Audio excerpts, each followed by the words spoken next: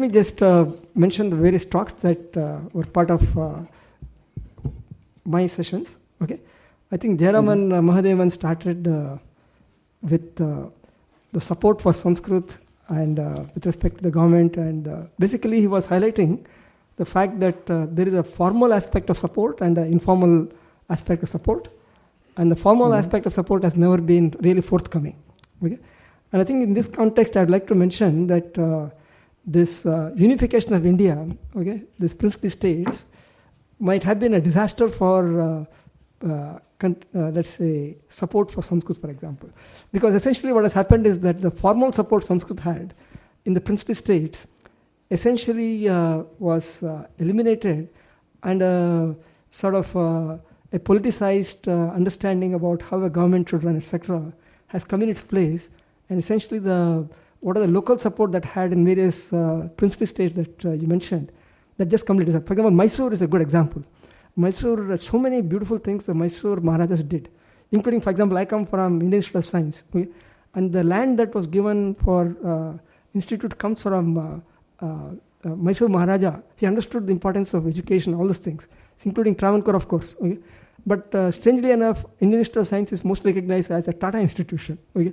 Whereas his role actually was certainly an important one. He got Vivekananda and he got the land from Maharaja. But it is overemphasized, I think, in my opinion, with respect to Tata's contribution. Whereas Maharaja, he did a great job. And he supported so many other things.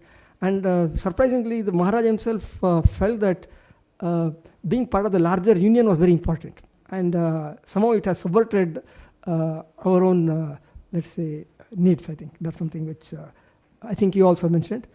And the other thing which I just wanted to mention with respect to your talk was that I think I already asked the question. The Breaking India forces are really remarkably active now compared to what was there when the first Sanskrit Commission came out. And I think there is some need to really engage with them in some systematic manner. I think we cannot really wish it away. I'm very happy to hear that you said in Tamil Nadu that there's a substantial interest in the informally, again, for the Sanskrit Bharati, etc., so much bubbling of enthusiasm for doing so many things there. And that I think is very interesting. And also, I think Dr.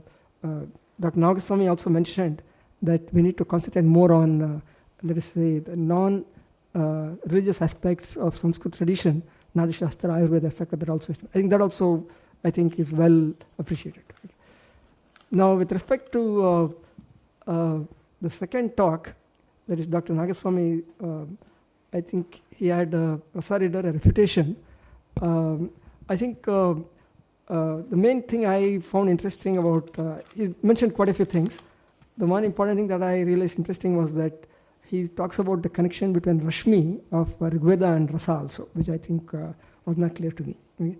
And also, the other aspect also found interesting was his mention about this Prahlad Vijayam, how it was to be banned, which I found quite peculiar, okay? That the government had to ban the enactment of this because of the confusion between the enactment and the reality of that's something quite and I think Suresh Kuntur, right? Naresh Kuntur, okay? Naresh Prakash Kuntur, right? And he discussed this change and growth of Rasa theory. And I think basically, again, his talk also was basically about how the selective utilization of materials and to produce a certain desired conclusions. I think in a sense, there's a certain propagandistic aspect of what Pollock is doing. I think that also is coming through the later talk by Ashay also. I think that this is one thing which I think seems to be a critical factor about what Pollock is doing. He has certain perspectives, and he's willing to essentially ignore a large body of mass which talks about something else. He sort of nods in that direction but moves on to his main agenda. I think that seems to be more or less clear, and I think we cannot really fight this battle unless we realize this central aspect of what he's trying to do. And I think that is something which is keeping on repeatedly coming through both the talks, and I found Ashay's discussion also quite illuminating in this perspective, in this manner. And also there was another question that came up, I think Rajiv actually asked this question about this mirror neurons and the innateness of rasa, for example. I think there's an interesting connection there. Like for example, Chomsky talks about the innateness of language, okay? And there's also the innateness of rasa possibly is also another thing because of mirror neurons, which is actually something which is present in our, let's say, makeup in terms of our brain itself, okay, which I think is also an interesting aspect, which I'm pretty sure somebody has looked at it. I think even if you look at Ramachandran, V. Ramachandran, the person who wrote the book on, he works on the, yeah, I'm sorry, I'm not able to remember the book. What is the name of the book? He's at, Phantom Limbs, okay, where this aspect of mirror neurons, etc., seems to be a central aspect of some of the phenomenon. And rasa theory is, I think, basically it's essentially a simulation, Vanga, okay, and that aspect, and there could be a lot of interesting, deeper analysis with respect to neuroscientific correlates. Not that we want to reduce rasa theory to that, but there is some substantiation to this. And also there are some people who have studied this, the number of bhavas and other things, and there is a substantial neuroscientific substantiation for this particular aspect, okay, which I think is a very interesting thing for me, because our ancestors, even if they don't have the microscopes and all the telescopes and other things, they had a very deep insight into the issues, which I think is something very interesting. Okay, I think they seem to have got most of the high-level ideas reasonably well, correctly.